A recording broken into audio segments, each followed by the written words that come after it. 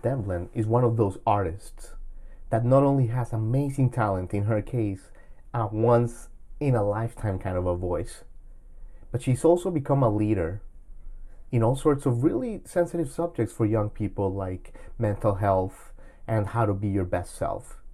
So Janet Devlin is not only an outstanding singer, but she's a leader. And we're really, really honored to have her today as a guest on the J-Rod Concerts podcast.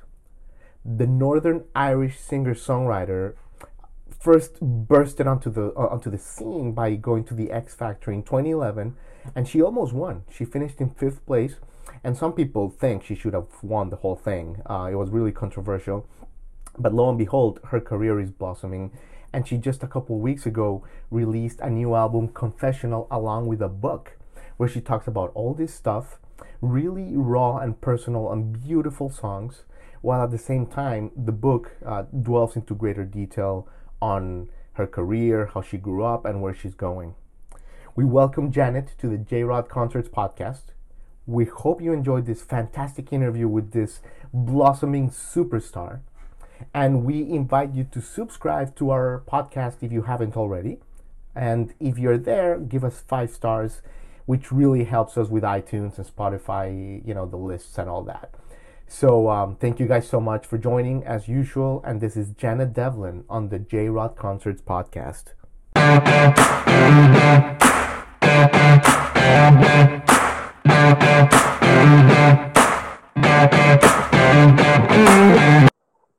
Hiya. Janet Maureen Devlin. Hello, how are you doing? Hello. How's everything? How are ya? Good morning for us. Oh, well, good afternoon, I think. I don't know what time it is. I don't know what day it is, dude. That's great. I don't know what's happening, Janet. Yeah. I just wanted to make sure I wasn't on my Wi-Fi because I live on the top floor of the house, and it means that I've been ostracized from the Wi-Fi. It does not reach my room. Well, that's a problem, right? In quarantine, at least we need some good Wi-Fi. I know, but I invested in a dongle. Yeah. So we're all good. Janet, thank you so much for joining us on this Monday. You just released a pair of amazing things to the universe. So thank you for that. Your amazing new album, Confessional, and a book, My Confessional. Yeah. Really goosebumps kind of stuff. Really amazing. And I definitely want to talk to you about that. But first, I have to ask you, how has 2020 been for you, Janet? Crazy year. I started it like everybody else. It's going to be my year. We're dropping an album. We're dropping a book. It's going to be sick. Oh, my God. I was so ready. And then, I don't know, kind of watched the world burn. But I'm I'm used to things going wrong for my releases. I can't really explain it. I think I live up to my surname, which literally means unlucky. And I'm really? yeah, Devlin literally means unlucky. And I'm like, it's kind of true though. But what about the luck of the Irish though? That's a joke. Mm-hmm. The luck of the Irish actually means the Irish are so unlucky that it's look at the Irish. It's a weird joke that nobody really gets. There you go. Yeah, so but I'm positive as well, because I don't know, I feel like there's a lot of good change now going on in the world, and I'm very proud to see so much of it. Watching Gen Z and millennials trying to have their voices heard because they're sick and tired of how the world's been running is amazing. That for me has been we needed the world to get to this area where we are right now, which is just everything's upside down. And I feel like people have taken the best advantage of the fact that the world's upside down and gone, well, we're all going to have to change after this anyway. The world's going to be a bit weird after lockdown. So why can't we make this better world. And let's I'm just like, break it and start over kind of thing. Yeah. yes, exactly. So like, I've got so much hope. That's a really good way to put it, actually. Very interesting perspective. Very good. Very good. So, I mean, I do want to get to your new album, but I want to start with the beginning, if you will, a little bit, because you have such a great story. I want to talk about your childhood for a second. You grew up in Northern Ireland in a small town called Gorton, right? Yeah. It looks so beautiful on the photos. It looks so pictured, like from a movie, right? For us, like we see that in a movie and we like dream of it. But what was it growing up in a town like that? I loved it. My childhood was very like reclusive in a nice way, because we were in the middle of nowhere. Like, we were still 2 miles away from the village. So like I grew up with my brothers, you know, like you had 3 brothers, right? I have 3 older brothers. Yeah. So like I see people, it wasn't until I got to secondary school and realized that people used to hang out with people in the evenings. I was like, wait, what do you mean? They're like, yeah, we all just go out in our streets and we all play together. I'm like, wow, I'm over here getting like my hair pulled by my brothers, my guys. What's going on? But also, like, I didn't know this was weird until I tell people about it. But like, I had a horse growing up. Like, I was a competitive horse rider. Oh, okay. So obviously, I lived in the middle of nowhere. But I was a kid, so obviously, I still wanted sweets and stuff. So like, I would saddle up my horse, take it to the shop, go into the shop, get some sweets, and ride home. And I didn't know that that was a weird thing, or that like I had a lot of freedoms as a kid. Like, if I woke up on a Saturday morning and I wasn't competing, like, I'd be like, right, guys, I'm going up for a walk. I'm going to go have a picnic, blah, blah, blah, whatever. That's cool. I could have left the house for 6 hours on my horse. And like, what seems like a movie now is just like going up into the hillsides of Ireland and just like taking my horse with me and having lunch in the absolute middle of nowhere. You know? I'm telling you, it's like a Jane Austen book. It's beautiful. It sounds so beautiful. That's great, Janet. Okay, and so you had 3 brothers, man. You must have known all the guy tricks, by the way. But when did you discover that? Because you were like a late bloomer when you started singing to people. When did you discover that you had this gift? You know, when was it your first memories where you're like, oh my God, like I don't suck? I think there's always a voice in my head that will tell me I suck. I just don't think that's ever really going to go away. Right. But I think for me, I got into singing in the weirdest way possible. So my grandmother was my biggest fan, right? And really? She always was trying to get me to go to singing lessons. Oh, like, would not leave my mom alone. She was like berating her constantly. And then my mom finally sent me to singing lessons. So I was going, and then we decided that for her birthday, we were going to surprise her. I was going to sing at mass, because she went to mass every weekend. Every single weekend she was at mass, and during the week. But I was going to surprise her, so I did. So my whole family came down. I started singing the mass or whatever, and my cousin was beside my nan. She goes, "Look, who's singing up there? That's a lovely voice." And she got to turn around and say, "It's Janet." And she was just so happy. So for me, you know, she passed away last year, but always up until last year, I would make sure I sang at Christmas mass, basically every year, because like it was her favorite thing, was like having me sing. So that's how I started singing. It was always for my grandmother. Nice. The fact that I got into singing now was because I was a drummer and I wanted a drum kit. And like, there was loads of singing competitions and they had money. So I was like, right, cool. Because my parents wouldn't buy me the kit. So I attended these singing competitions and would never win, but I'd place sometimes. Yeah, I know I would never win. You wouldn't win. That's amazing. No. But I'd still get placed, so I'd have some monies. And then I bought my drum kit.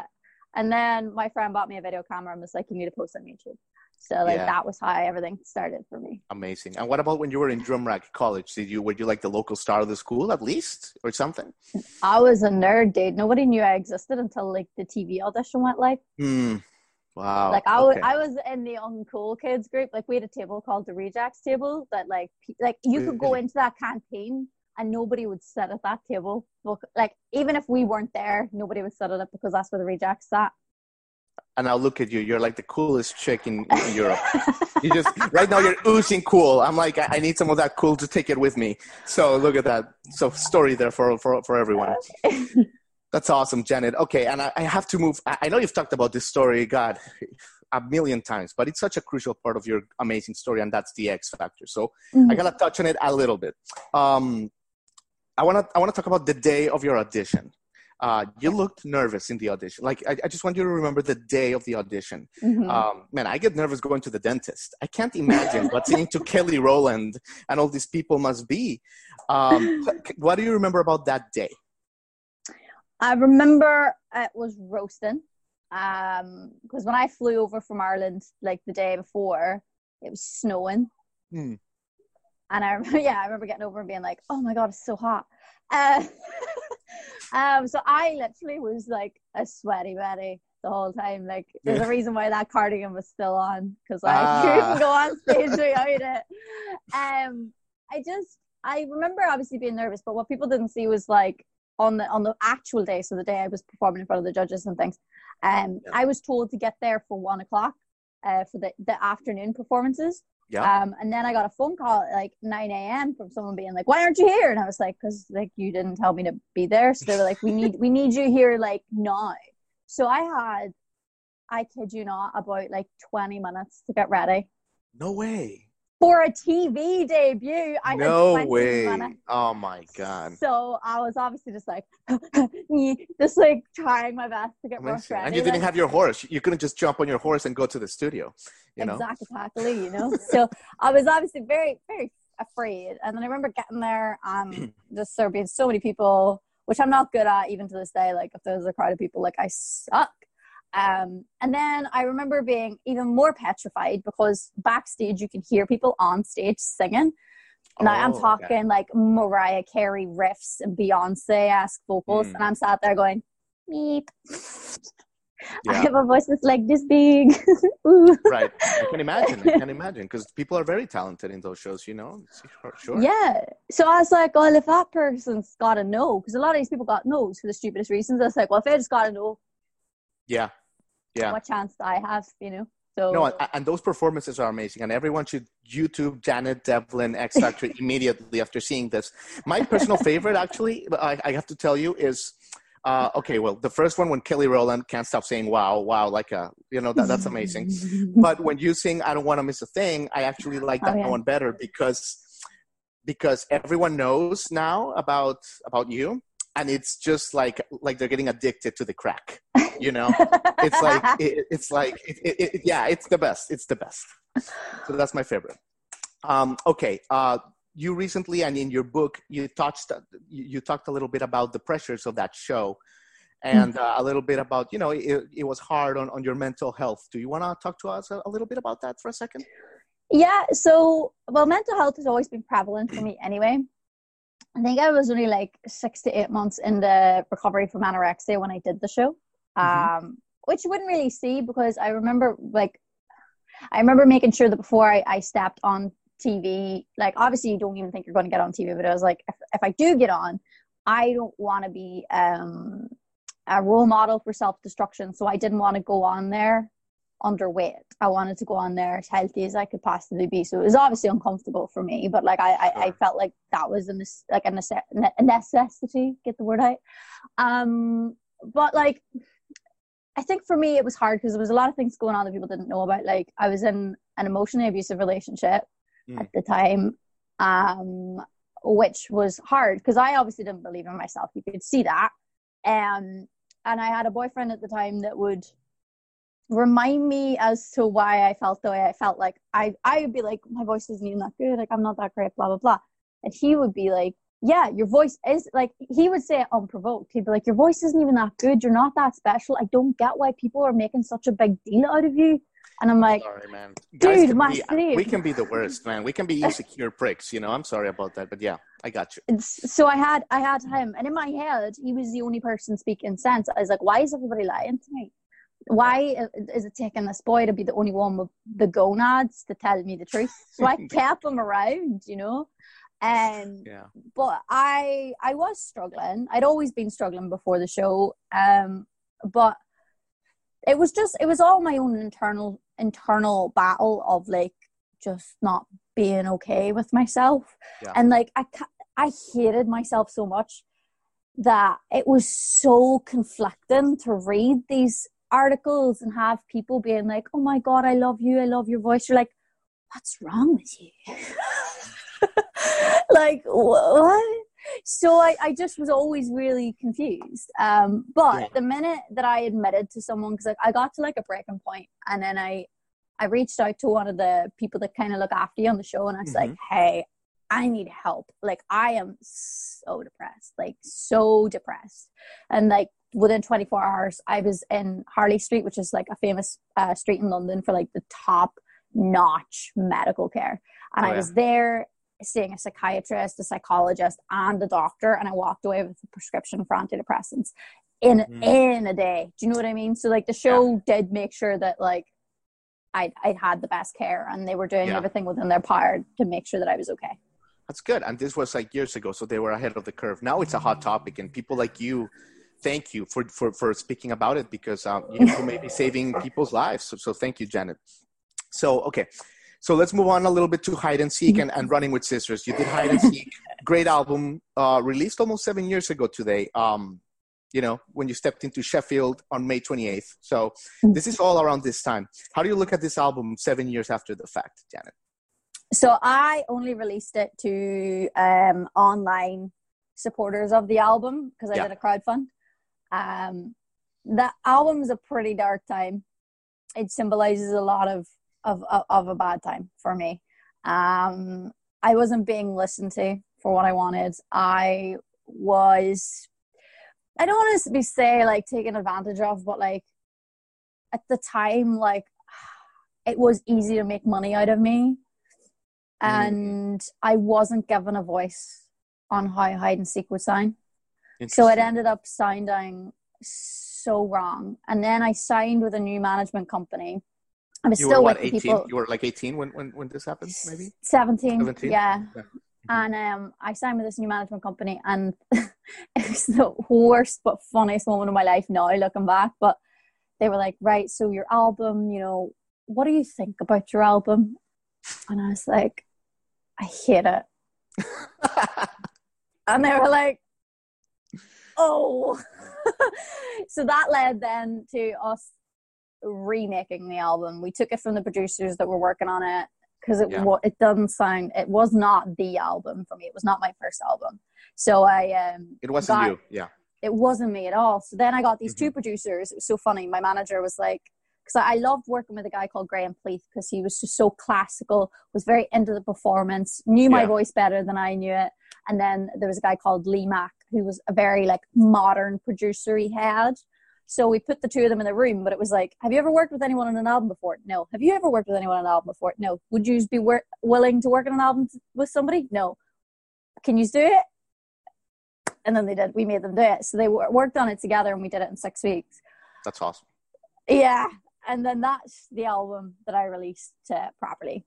Right. And I'm so proud of it to this day. Like, it only took 6 weeks, but it is like, it's what my first album needed to be. It was a pretty clear sonic palette of like timeless instruments that weren't going to age. There was no modern production or anything like that. Like it could have been recorded 20 years ago. It could have been recorded yesterday. You don't really know.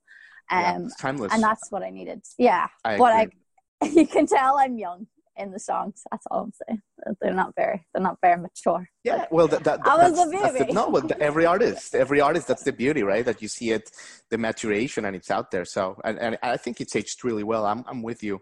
And Running with Sisters, man, great album. I do have to ask you about the cover of Friday I'm in Love by The Cure. Yeah. You do covers really well, and that's really hard to do, actually, because 80% of covers, they just missed the mark, but you are 100, A++. So like, what's your magic ingredient? Like, how do you nail them? You just nail like Mr. Brightside, Listen to Your Heart, whatever it may be, you nail them. What's Janet's magic ingredient for a cover song? Firstly, I have to like the song. And then secondly, I think what most of us do when we hear a song is we turn it inward and we make it about ourselves. That's usually what we do as listeners. So I just do that. But then when I'm singing the song, I'm not focusing on singing the song. I'm focusing on trying to portray my story of what that song means to me in my life, really. Nice. And that's it. Yeah. Oh, well, it comes across authentic. Absolutely. That's really good. That's awesome, Janet. All right. So now let's move on to your latest chapter, which is super ambitious and it's super impressive, which is the album Confessional and the book, My Confessional. So first of all, where did the idea to write an album and a book come from? Like it's excellent combo, but very ambitious. Where did the idea come from? So my initial idea was to write a really brutally honest album, like an uncomfortably honest album. And I wrote a few songs. And I was like, I just think this is self-indulgent and I don't care. Cheers, yeah. But I wanted to be honest. Like, I knew that for sure. I knew that I'd been through a lot and I wanted to get my story out there. Even 6 years ago, I was like, this has to be a thing. And people had already told me a lot that I needed to write a book. So I was like, right, fine. But it unlocked 6 months into recovery when I was just like, I don't have to write these really self-indulgent songs. If I just write the metaphorical versions, which are still true to me and they can still be honest, but they're still open to interpretation, then I remain able to have an album that is still relatable to the general public, but still true to myself. Sure. But then I was like, you're not being very honest then, because how honest is a metaphor, Janet? Like, that's not really what we're going for here. So then I was like, right, well, I'll do the book then. This is it. I'm going to write a book about it. And as it progressed, everything got more conceptual. So like, I made sure that the album track listing went, chronologically toward like crosses my life. So basically, every song is a chapter in the book. Yeah. With the stories that I felt that were like most. It's not all my stories because it's not an autobiography essentially, because that would have been from start to finish. You kind of switch in between the timeline of my life a lot in the book, but it's because I'm trying to get the stories that are most prevalent to the song and the situation that the song is about into those chapters. Normally like where it started, where it took me, and then where I am now with it all. So it just felt, it feels good to have them out there now. Definitely. It seems like it's easy for you to just lay it like your soul out there, right? Most people hide those feelings, but it feels like you thrive on that. So that's really, good. That's good that you're channeling that. That's great, Janet. A song that I love particularly is Big White World. And the reason why I actually like it so much is because it's like a palate cleanser, right? It's like it comes like a breath of fresh air. It's like, oh my God, it's like you're going through this journey. It's like really intense, but beautiful, but intense. And then, Big White World comes and it's like, oh man, I needed that. I needed that glass of water, sunshine in my life. What can you tell us about that song, Big White World? I wanted the happiest song that I could possibly write. I wanted it to sound like, for me, it originally had a lot of marimba. That was just a writing tool. When I was sat in the room with Lauren, me and Lauren wrote the song together. Lauren Aquilina, she's great. But we stuck on the marimba when we wrote the song because I was like, Nahan says like happy gayness, quite like a marimba. And I was like, great, let's do it. So it's just two girls in a room with a marimba song going around. I love it. It was so fun. And I was like, I want it to sound like the song that you'd write for Finding Nemo, right? Yeah. That's what I want.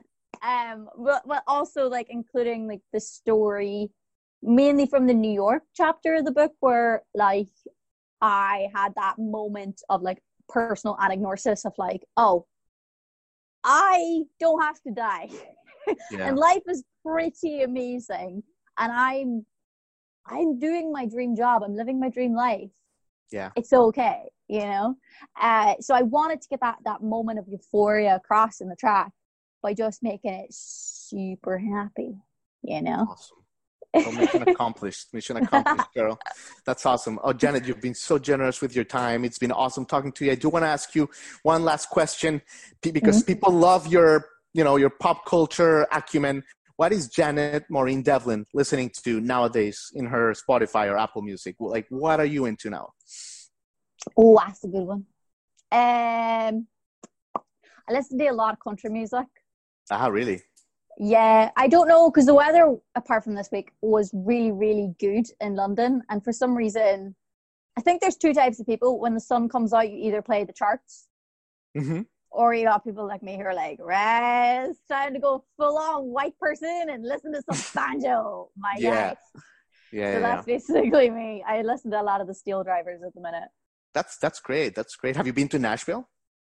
No, I was supposed to go to actually go to Austin to Yeah. see Chris Stapleton live. Oh, yeah. Yep. But then like the world started. The world crumbled. Sure. Yeah. So Okay. that'll be postponed. Okay. Because I sense there could be something there going.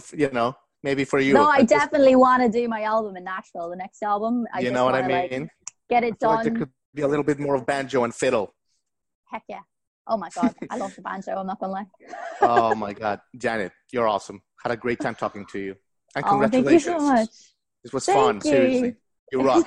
Thanks for everything. And thank you. You know what? Thank you, before I let you go, for channeling your dark experiences for good. Because you don't know, you put your art out there, and there's thousands of people listening to your music right now, and you could be saving lives, Janet. So thank you for that. Oh, thank you so much for your time. I really appreciate it. Of course. Have a great rest of your day, okay? Take care. Thank you. You too. Bye. Bye.